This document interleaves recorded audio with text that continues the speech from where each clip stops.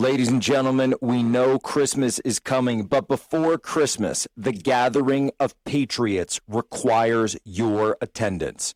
Tucker Carlson, Candace Owens, myself, Donald Trump Jr., Steve Bannon, Roseanne Barr. Yeah, that's right. Rob Schneider, James Lindsay, and so many more are going to be at this year's Turning Point America Fest, December 16th to 19th, 2023, Phoenix, Arizona. You are going to be there. Your presence is required. Go to amfest.com and use promo code POSO. That's promo code POSO, amfest.com. Secure your tickets now. Don't come crying to me when this thing is sold out like it does every single year. amfest.com, promo code POSO.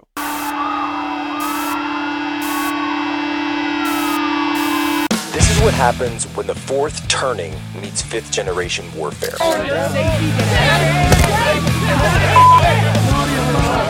A commentator, international social media sensation, and former Navy intelligence veteran. This is Human Events with your host, Jack Posobiec. Deliver us from evil. Ladies and gentlemen, welcome aboard today's special edition of Human Events. Last year, during the Christmas break, we conducted an interview with Roger Stone that has gone viral all year regarding the truth about the assassination of JFK. And there's another story that I've always wanted to do an episode with Roger about.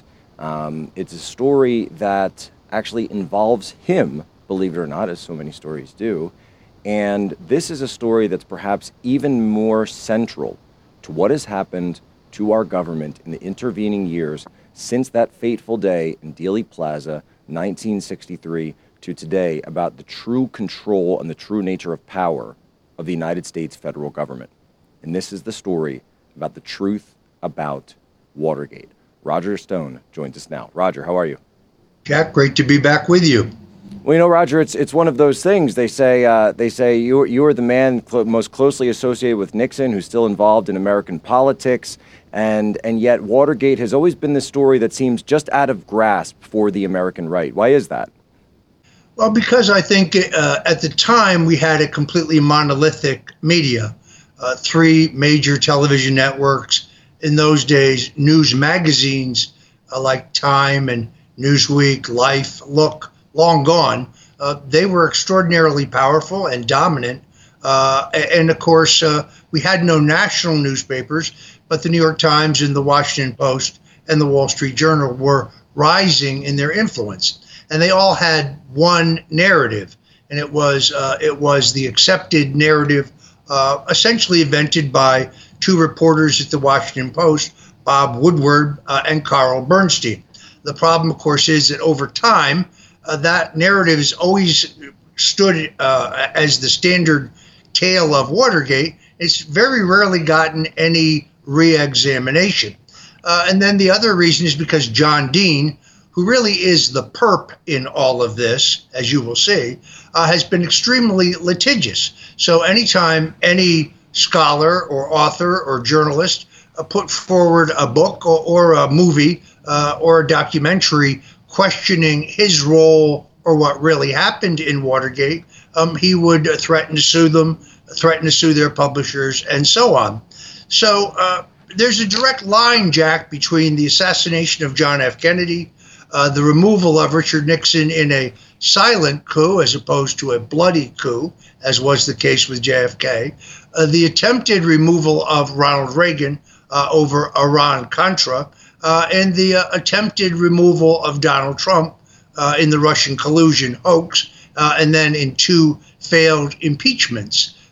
We're talking about the same institutions, the people who killed Kennedy, the people who took down Nixon, the people who tried to take down Reagan, the people who tried to take down Trump. These are the same institutions.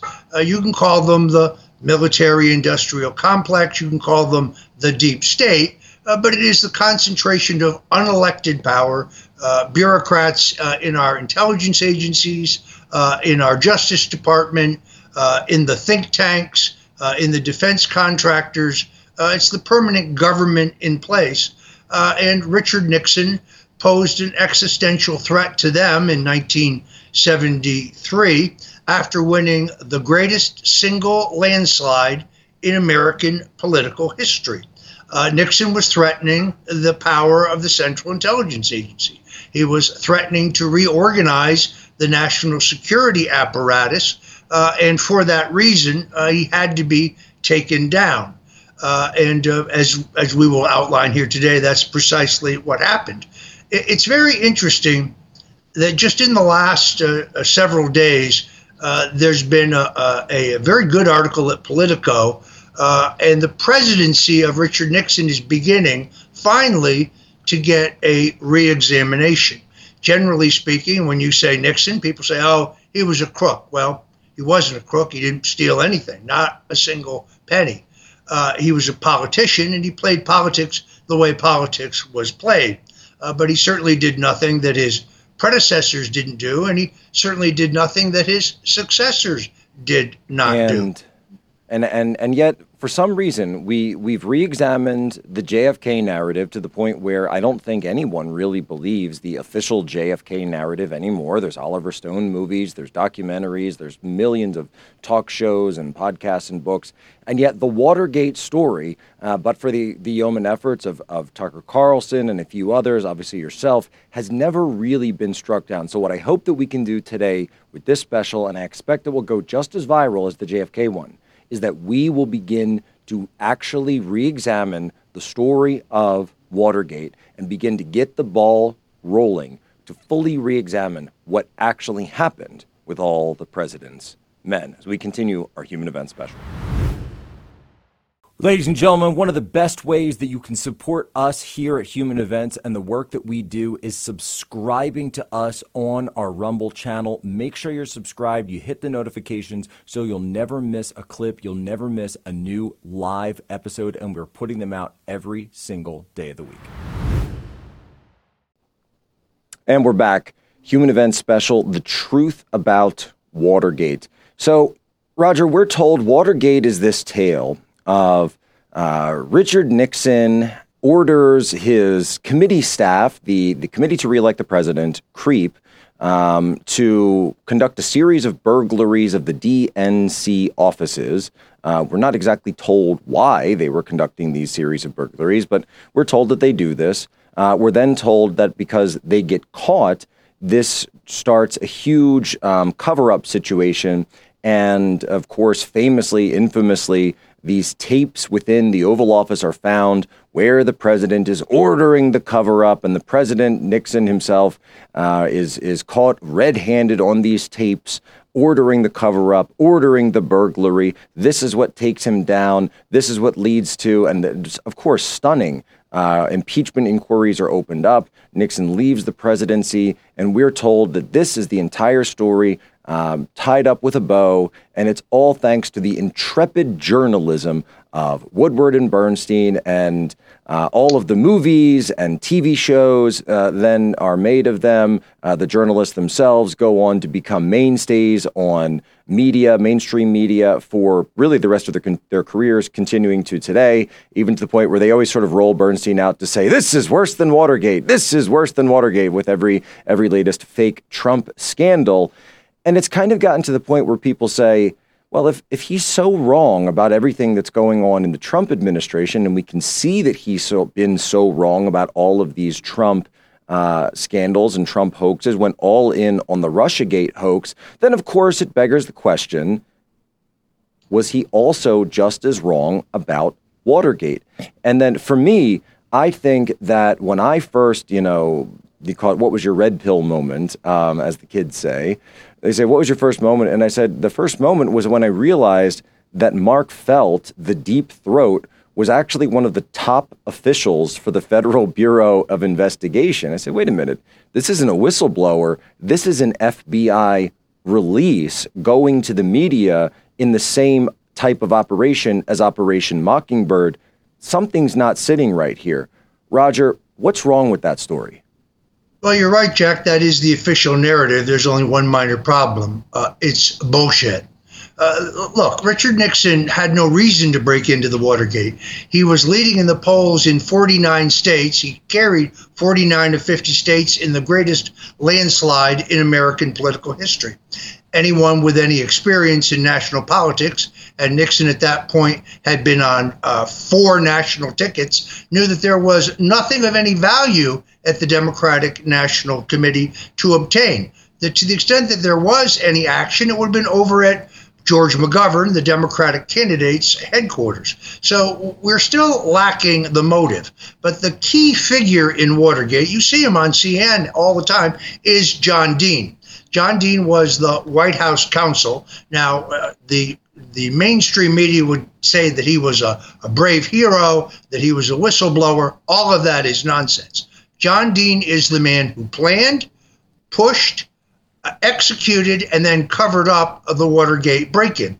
He did so because he wanted to obtain records from a call girl ring that was being utilized by the Democratic National Committee. His interest in that was very simple. One of the women who had worked for this call girl ring, who was depicted in a portfolio of photographs, happened to be his wife.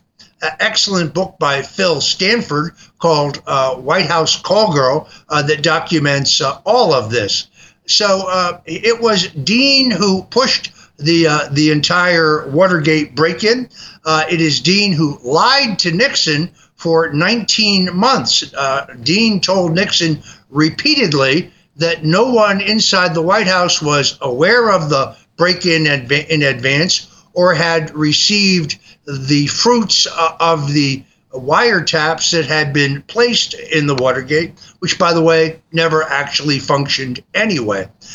We also know now, only because of recently declassified documents, that the Central Intelligence Agency was well aware of the misguided plan pushed by John Dean, but run by a man named G. Gordon Liddy, to break into the Watergate. Eugenio Martinez, who's still living, who I interviewed for my book on Watergate, he is in his 90s, lives in Miami. He had the key to the desk drawer where the portfolio of the women who had worked in this call girl ring was kept. He attempted to swallow the key when the men were arrested, and that was prevented. Which was, of course, by the way, in the one, sort of mainstream movie about this, we're told they were tipped off by the phone call from one Forrest Gump. So what we're saying is that so everyone remembers that scene in Forrest Gump, but the way to look at it is that they're not going there on the orders of Nixon. They're going there on the orders of Dean because he's worried about, and break this down for me a little bit here. There's a call girl ring that's operating out of this. Well, they're operating out of a hotel nearby, but there's a list of the girls. His girlfriend, later wife, is one of the girls on that. What you're talking about sounds like a blackmail operation. That's precisely why he wants that information and why he pushes the Watergate break-in. If you go to Bob Haldeman's book and also his diary, Nixon is surprised when he learns about the break-in. He's in Key Biscayne. He reads it in the newspaper and he says, what the hell is this? Who would break into the Watergate and why? There's no evidence whatsoever that Nixon knew in advance about or ever approved the Watergate break-in. Again, there's no reason for him to do so. There's no motive for him to do so. There is no information kept at the Democratic National Committee that would be of great interest. So he is shocked. Now, the extent that John Dean has gone to hide his role is really quite incredible. He publishes a book several years ago called The Nixon Defense, which he claims is the only existing definitive transcription of all of the Watergate tapes. But he very conveniently leaves out the tapes of March 13th, 16th and 17th of 1973. Why would he just leave these out of his book as if they didn't exist? That's because when you examine them, they prove that it was John Dean who was pushing the Watergate break-in and John Dean who was coaching his client, Richard Nixon, to perjure himself and to engage in the cover-up. Then, interestingly enough, a a very celebrated left-wing professor named Stanley Cutler actually produces a book, but then he reverses the order of these transcriptions to enhance the view of Dean as some kind of whistleblower or hero.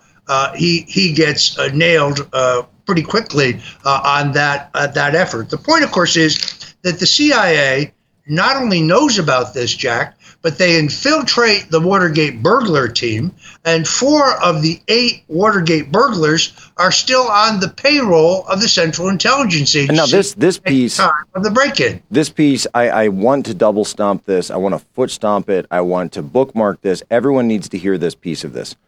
4 of the 8 burglars at the Watergate Hotel were still on the payroll of the Central Intelligence Agency. In fact, at least 2 of them that we now know of also participated in the Bay of Pigs operation. Roger, when you're talking about a CIA call girl blackmail operation, the fact that the CIA is taking notice of this, I just have to say, this is starting to sound like a CIA operation. Well, the Central Intelligence Agency has a great motive in the takedown of Nixon. That's because Nixon is fully aware of the CIA's involvement in the murder of John Kennedy. Beginning in January of 1969, when he first takes office, Nixon begins demanding all of the Central Intelligence Agency records on the JFK hit. And CIA Director Richard Helms refuses to turn them over to White House counsel John Ehrlichman. This infuriates Nixon because he knows what they're covering up. There is, as we now know, a very famous tape just at the beginning of the Watergate scandal where Nixon is meeting with Richard Helms, the CIA director, in his office, and he basically tells Helms what he knows. Now, it's an attempt by Nixon to try to get the assistance of the CIA to fend off the wolves coming after him in Watergate. He basically says to Helms, look, there's been a lot of dirty business over there, things that needed to be done. He's alluding to the CIA's role in Guatemala and the coup there. And God knows I've helped you cover up a lot of things, but let's just say I know who shot John. There it is in plain sight.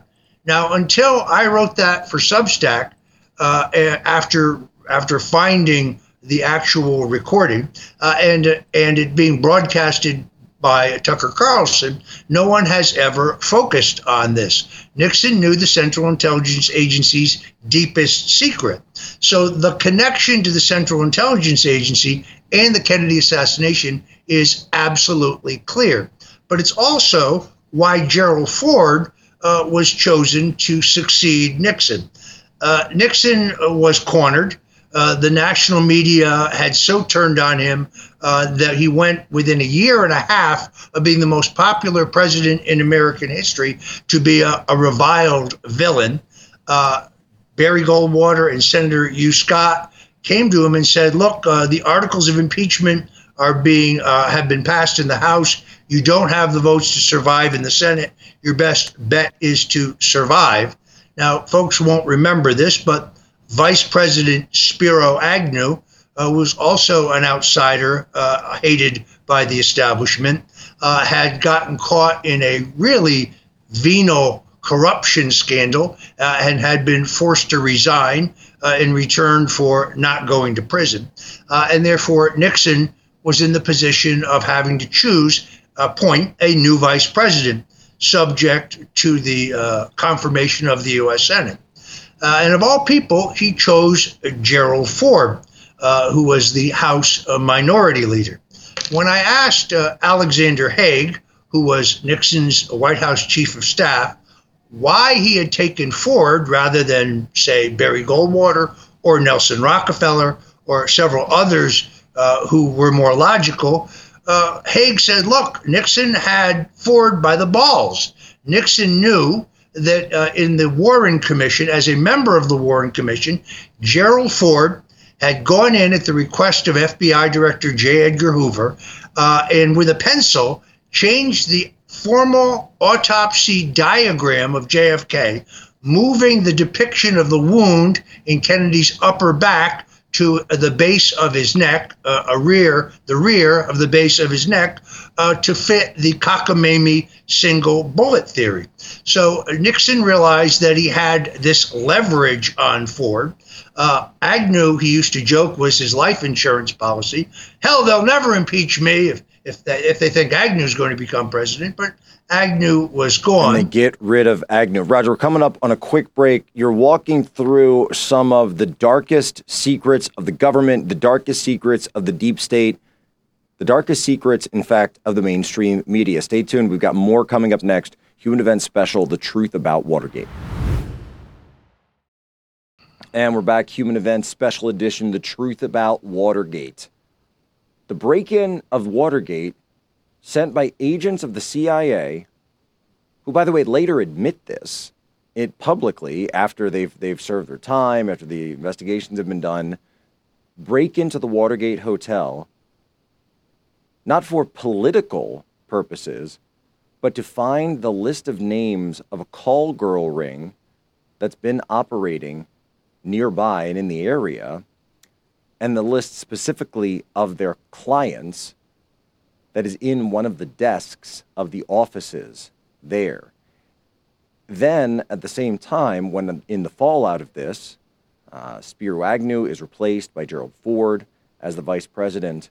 But Roger, before we go to pick up the story of Ford, I want to ask you this. When I hear this situation, a CIA blackmail ring of girls, call girls, prostitutes, and specifically not just the names of the girls, but the names of the clients, I have to say that this sounds awfully reminiscent of a certain man who had a similar operation down in the Caribbean, who is also no longer with us, who's named Jeffrey Epstein. Because while we can seem to find evidence of Epstein, evidence of his lieutenants like Ghislaine Maxwell, evidence of the girls' names who have come out publicly, I say this is the first time there has been a sex ring where we can find no clients of the ring itself. And the tapes and the black book all seem to disappear. Why does this seem so similar to me, Roger? Well, I think it's important to recognize that the call girl ring in question, run by a woman named Heidi Reichen, is not only providing girls for Democratic dignitaries when they visit town, as booked through the Democratic National Committee. They're also providing girls for the State Department, for the Republican National Committee, and the little black book of Heidi Reichen is actually published in Phil Stanford's book. Has some very interesting people in it. For example, Senator Lowell Weicker, Nixon's leading critic in the Watergate investigation, member of the Watergate Senate Committee. You can see why he wouldn't want those records to come out. Or Sam Dash, the chief counsel to the Senate Watergate Committee. Why would his name be in Heidi Reichen's book? Or for that matter, why would John Dean? His name's in the book, although he has a code name, which is Clout. Interesting. So the real purpose of the Watergate break-in is to obtain particularly the portfolio of girls who are available, which I contend, as does Stanford, includes Dean's wife, Maureen Dean. In her own book, she actually has a picture of her husband and herself and Heidi Reichen, the woman who ran this call girl ring. So to kind of fast forward, I think that covers the motive. We've also covered the CIA's involvement and advanced knowledge. A Watergate prosecutor named Nick Ackerman, who appears regularly now on MSNBC, by the way, he's called me a Russian spy and worse. We now have from declassified documents absolute proof that he knew of the CIA's involvement and knowledge of Watergate, but he did nothing about it. The chairman of the committee, Sam Ervin of North Carolina, wouldn't even allow a minority report to be published. That's because Senator Howard Baker, the ranking Republican on the committee, and his counsel, Fred Thompson, later a U.S. Senator from Tennessee himself, knew of the Central Intelligence Agency's knowledge and involvement in the break-in, and therefore the larger picture. The reason Nixon takes Ford is because he knows that he has the goods on Ford, because he knows what Ford did as a member of the Warren Commission, helping cover up the murder of John F. Kennedy, and he uses that information to get a pardon from Gerald Ford. General Alexander Haig, later Nixon's White House chief of staff, is the one who brokers that pardon, letting Jerry Ford know that if Nixon's going down, he says, he's taking everybody with him. Ford got the message loud and clear. You're absolutely right about the fact that E. Howard Hunt, the famous Watergate burglar, who was also just coincidentally on the ground in Dealey Plaza on November 22nd, 1963, says on his deathbed to his son, St. John Hunt, who I co-authored a book, The Bush Crime Family, with, that it was a CIA operation that killed John Kennedy, but that Lyndon Baines Johnson was running the show. His exact words. He referred to it as the big event. So Nixon had to be removed for the same reason that they tried to remove Donald Trump. He posed an existential threat to the permanent uniparty deep state apparatus running the country and seeking to run the globe. Now, President Trump has asked me several times about Nixon and Watergate.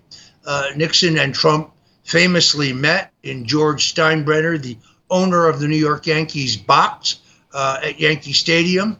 Nixon came away extraordinarily impressed. He called me the next day and he said, well, I met your man Trump. And let me tell you, if he gets into politics, this guy could go all the way. And I said, well, sir, you saying he should run for governor of New York? No, he said, I think he can go all the way. And there is, as you know, Jack, a famous letter that Nixon handwrites to Donald Trump the day after meeting him, telling him that Nixon and Mrs. Nixon both agree that Trump has what it takes if he ever decides to get into the political arena. But the question that Trump has specifically posed to me, Jack, is why did Nixon throw in the towel? Why did he quit? Why didn't he fight it out? That is, after all, not very Trumpian. The answer is because there was no internet. There was no social media. There were no alternative news outlets. We were stuck with one narrative, their narrative. In fact, when Nixon has a press conference and he specifically says, look, the people have a right to know whether their president is a crook. Well, I am not a crook.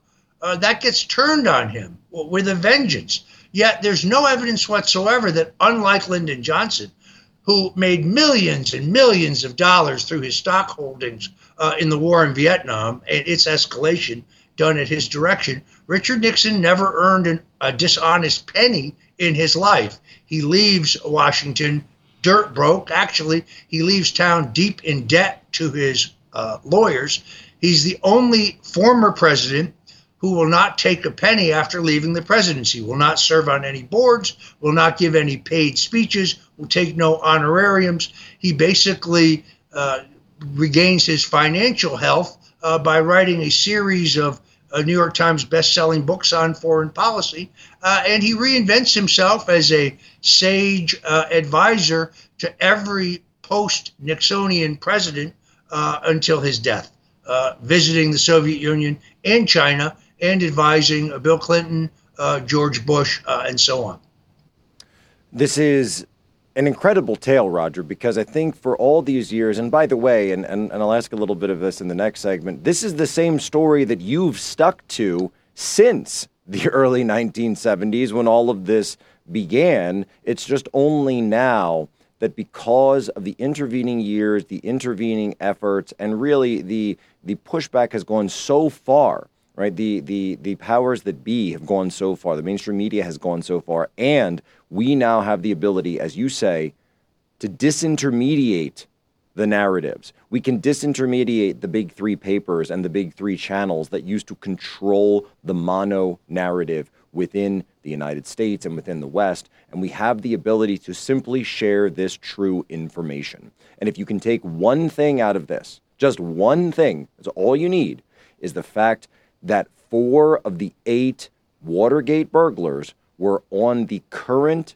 payroll of the Central Intelligence Agency when they conducted that break-in. And if you hadn't heard that information, you need to put it all the way forward. Oliver Stone, if you're listening, I think that Stone and Stone, Roger Stone, have a movie that you could potentially put together. I don't know if Kevin Costner is still involved, but maybe we can find someone to play your prosecutor. We have the ability now to go back, to disintermediate these narratives and find out the truth about the wool that's been pulled over the eyes of people like Woodward and Bernstein at the Washington Post, people who never should have been given those positions to begin with. Stay tuned. Coming up, more with Roger Stone.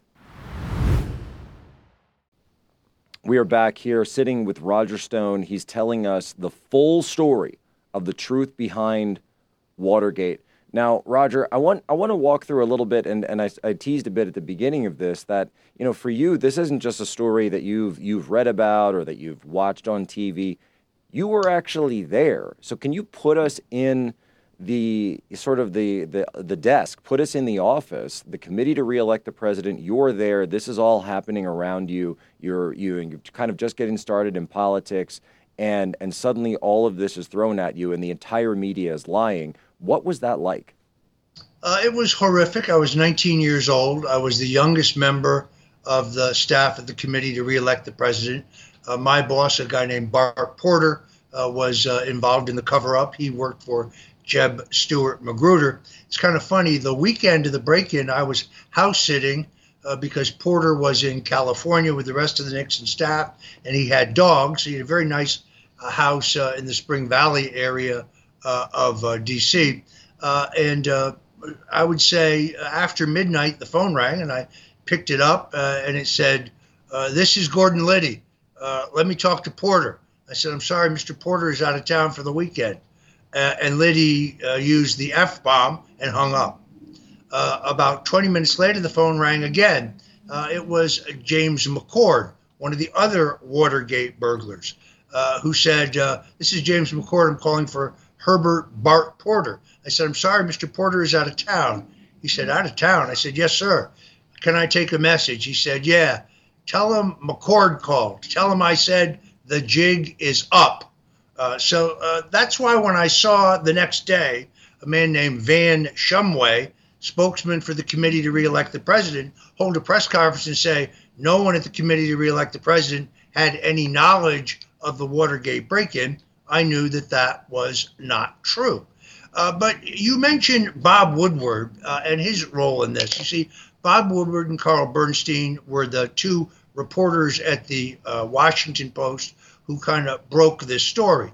Woodward has gone to great lengths to hide the fact that he was a veteran of naval intelligence, and his job in naval intelligence was briefing none other than White House Chief of Staff Al Haig and Admiral Thomas Moorer, who was the chairman of the Joint Chiefs. Moorer, by the way, before his death, confirmed that for me. It's in, I think, both of the books that I have written on Watergate and Richard Nixon. So this whole idea that Mark Felt, the deputy director of the FBI, Mark Felt is not Deep Throat. Deep Throat is actually General Alexander Haig. There's a couple reasons why Felt comes forward. First of all, by the time Felt self-identifies as Deep Throat, he's had a stroke and he can no longer speak. So his daughter is speaking for him. He's also indigent, and a lot of good, lucrative journalistic opportunities come his way. The reason that Woodward and Bernstein, who know that Mark Felt is not Deep Throat, embrace this falsehood is because it was getting pretty hot. Too many people were putting together the pieces and realized that Mark Felt had actually left the FBI and would never have been in a position to know the information that Deep Throat, as a source, allegedly gave the two Washington Post reporters about Watergate. But here's the other thing, Jack. Their famous book, All the President's Men, no mention of Deep Throat. The movie starring Robert Redford and Dustin Hoffman as Woodward and Bernstein, No mention of Deep Throat there either. So Deep Throat only comes up later as kind of a catch-all. I think Deep Throat is actually a composite of a number of sources who want Nixon to be taken down. But there's a great book called Haig's Coup by Ray Locker of USA Today that makes an overwhelming case that General Alexander Haig, who had become Nixon's chief of staff after he was forced to fire Bob Haldeman because of his involvement in Watergate, is Deep Throat.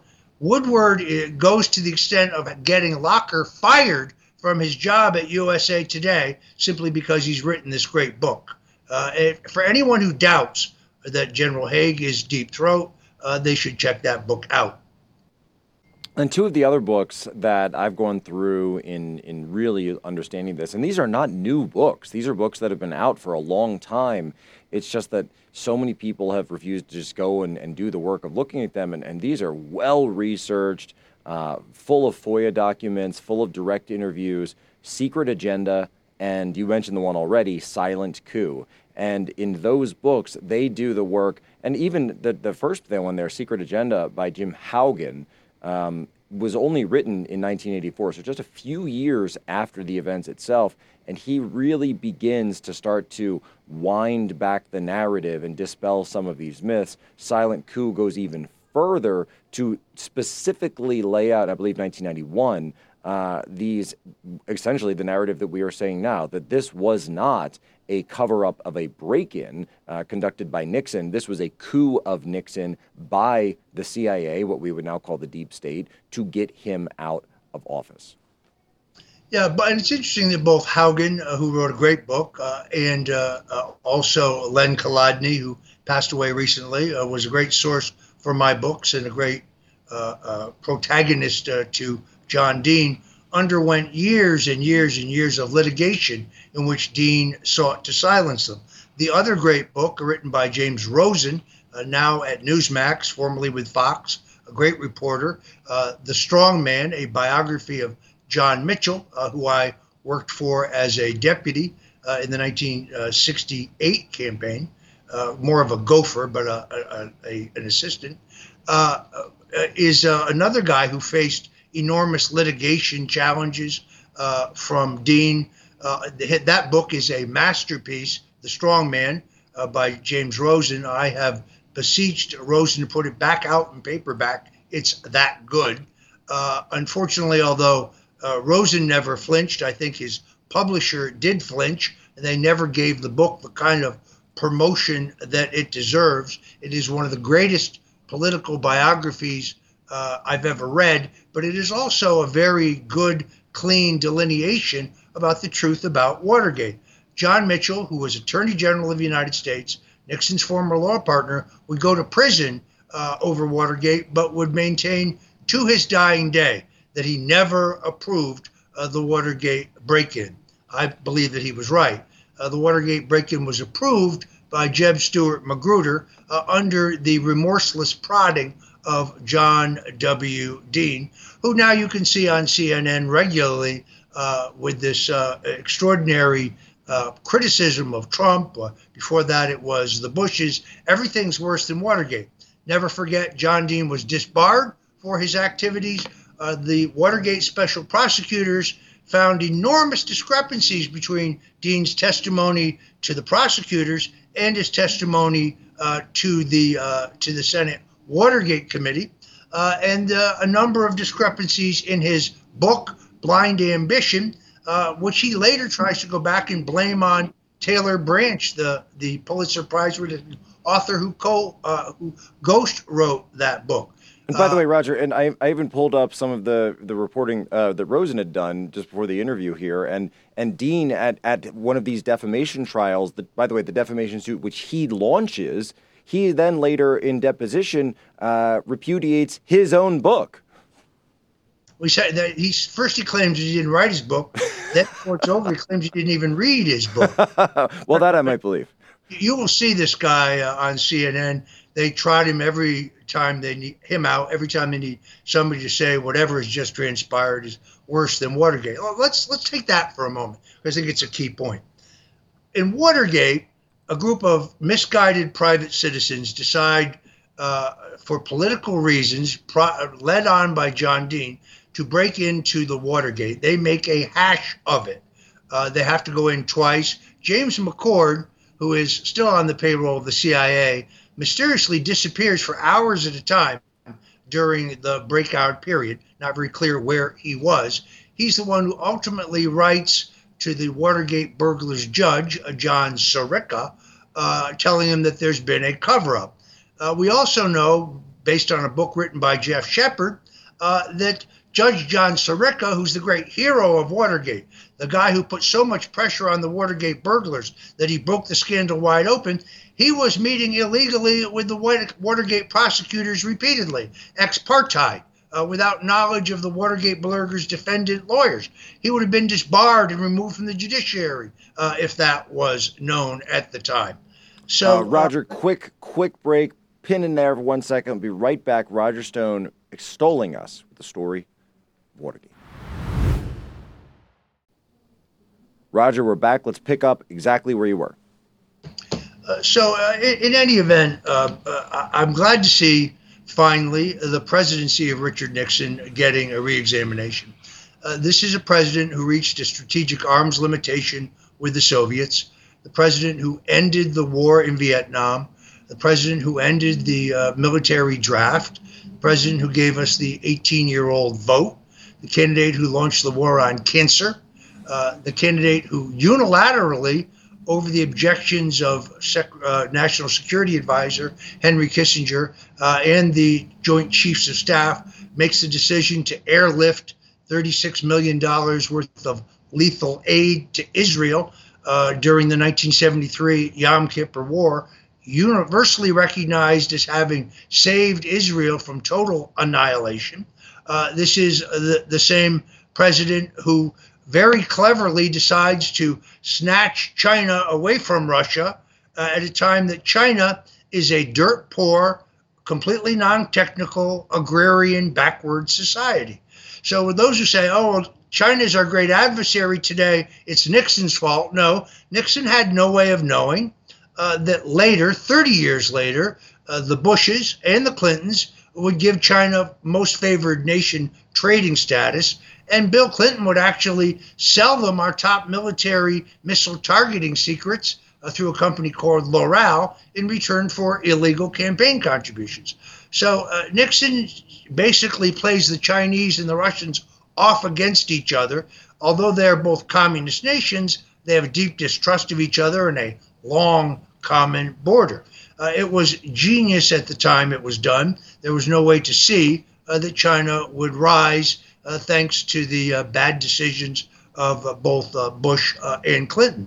So Nixon is beginning, I think, finally. Also, by the way, I should mention, desegregates the public schools, appoints more African Americans to federal office than LBJ and JFK combined, begins the Office of Minority Enterprise, really is the founder of the concept of black capitalism, because a rising tide lifts all boats.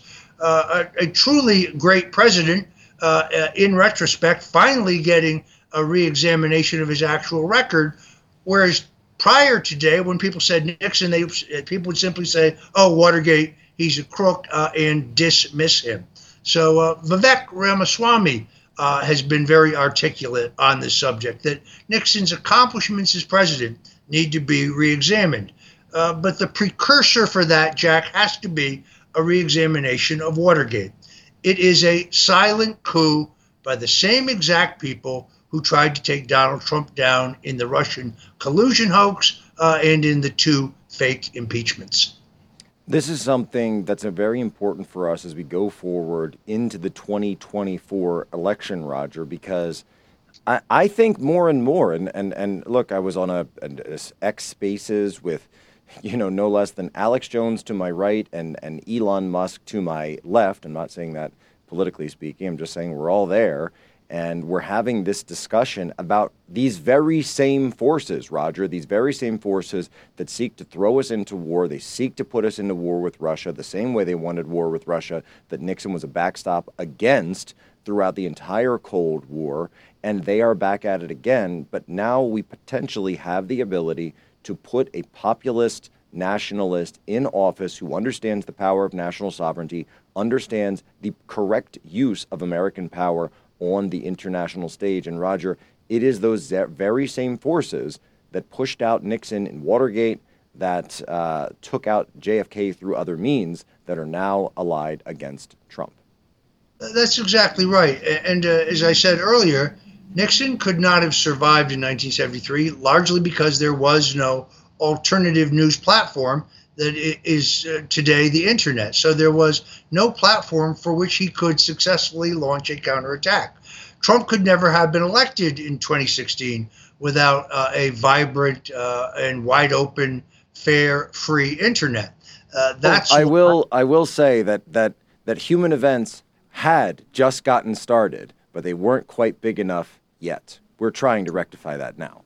Well, actually, if you go back and look at it, Human Events was one of the few national outlets that defended Nixon throughout Watergate, and we were proud to do so still. But it was a conventional newspaper. There was no internet. Those who recognize that the legalization and the establishment of the internet led to the election of Trump have been trying to put the toothpaste back in the tube ever since. That's why we've seen this war of censorship. First, they did it through the social media programs, having the Department of Homeland Security and the FBI work directly with executives at Twitter, Facebook, Instagram, Google, and elsewhere to silence people like you and I and Alex Jones and many, many others.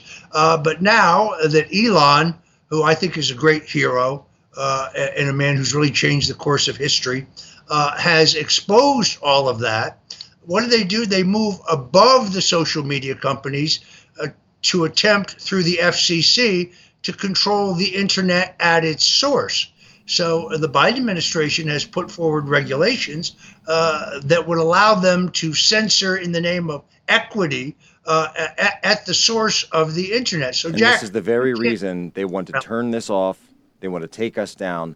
Roger Stone, an incredible story, an incredible tale, the truth. And by the way, I would also say the fact that you have lived in politics and this political life for so long and survived everything they have thrown at you is just proving the age-old saying that the only reason that Roger has survived this long is because, as they say, you cannot get blood from a stone. A man is not finished when he's defeated. He is only finished when he quits. Amen. Roger, where can people go to follow you, to get your book on this and all the latest updates? Please go to stonezone.com, stonezone.com. You can see my daily show on Rumble, which is at rumble.com/Roger Stone, or go to Stone Zone. You can see it there. You can also go to the shop and get my book on the Kennedy assassination, or my book, Stone's Rules, with an introduction by my friend Tucker Carlson, or your very own Roger Stone Did Nothing Wrong t-shirt. But Jack, thanks for having me, and thanks for giving me the opportunity to correct the historical record of what really happened in Watergate. Well, Roger, Oliver Wilde once said, it is the goal and the duty of truth tellers to rewrite history. And that is what we are doing, rewriting false history with the truth about Watergate. Ladies and gentlemen, as always, you have my permission to lay ashore.